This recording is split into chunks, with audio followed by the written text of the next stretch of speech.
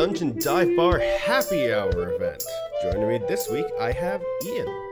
Hi, Ian. Hi, Sam. How are you doing? I'm doing dandy. How about you? How are you this evening? I'm doing pretty well. Excited to sit down and do some recording for some behind-the-scenes information. A little bit of before-the-scenes information. We're going to be talking about your character, Declan. Oh, great. Yeah, that guy. Yeah, that guy, that nerd. Tell us about that nerd. Well, what do you want to know? Declan's a human. I kind of just went as boring as they come for race.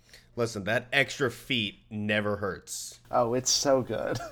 And that actually is even better for you, because due to our house rules, you don't have to waste it on point-blank shot and precise shot. Very true. Yeah, being able to have any amount of combat viability at first level as a caster was really nice. It doesn't do a lot, but it helps.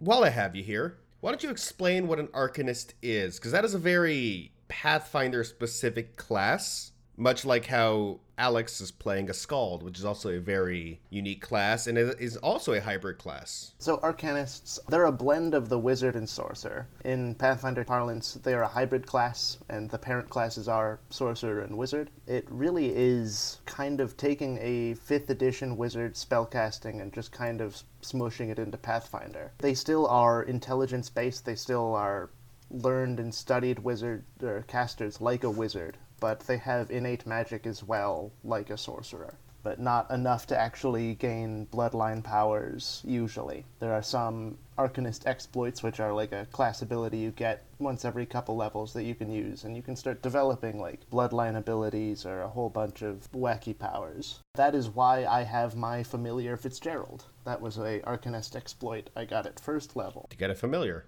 Yep, actually, I took a sorcerer bloodline, the arcane bloodline. Oh, that makes sense. Yeah, so I got the first level sorcerer bloodline power for a bonded item or familiar. And what is Declan doing here at the Emerald Spire? What is his sort of character motivation? Like many young, aspiring students, Declan is trying to finish university. I did that with a character.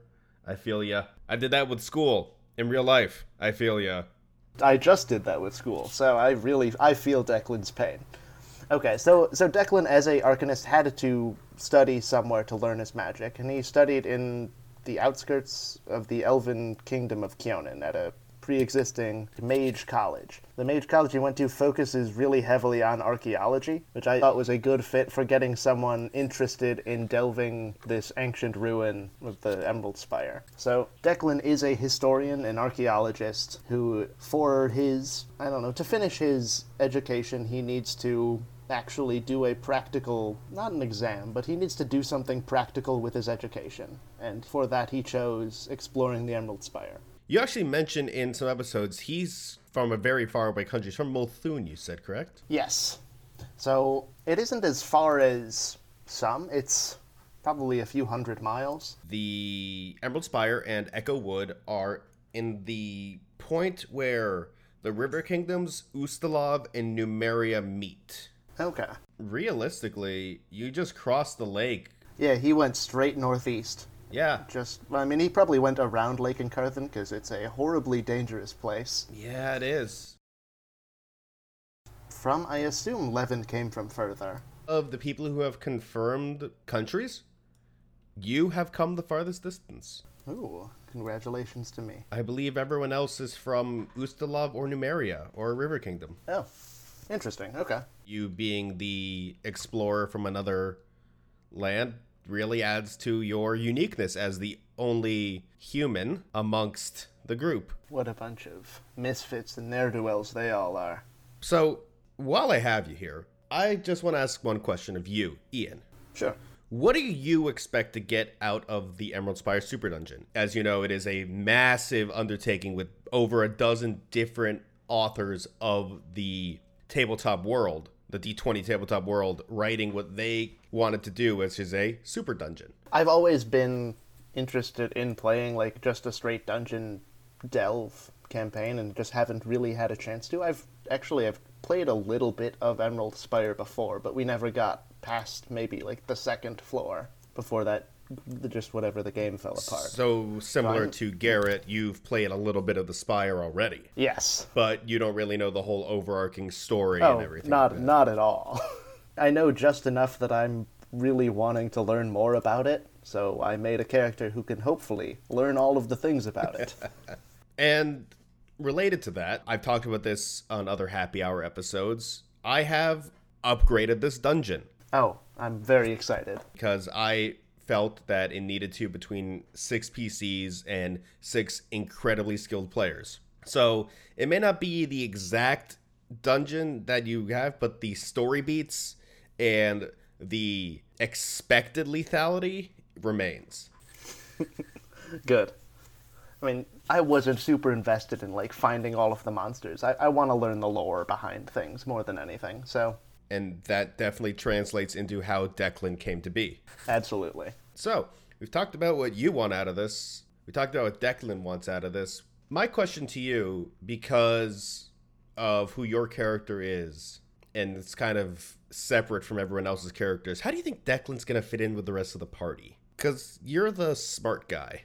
I'm really kind of unsure. I mean, there's intelligence, but he doesn't have a whole lot of... he's very young. He doesn't know a whole lot about the world other than academia. So there's a level of naivety that he has, and I think that's going to especially come forward when working with Levin. David's character. Our ranger and trap spotter, and to some extent, growing up in Multhune, it's a very legalistic, lawful place, so I think he, to some extent, relates to and understands how the Hell Knights are running things. He isn't a chaotic person, so I don't think he rebels all that much against it. I think he'll end up getting along fairly well with our resident Hell Knight in training. I am very excited for you guys to progress. I'm excited to see what happens after the fact, because as of right now, this is coming out before anybody is going to hear an episode. Oh, yeah.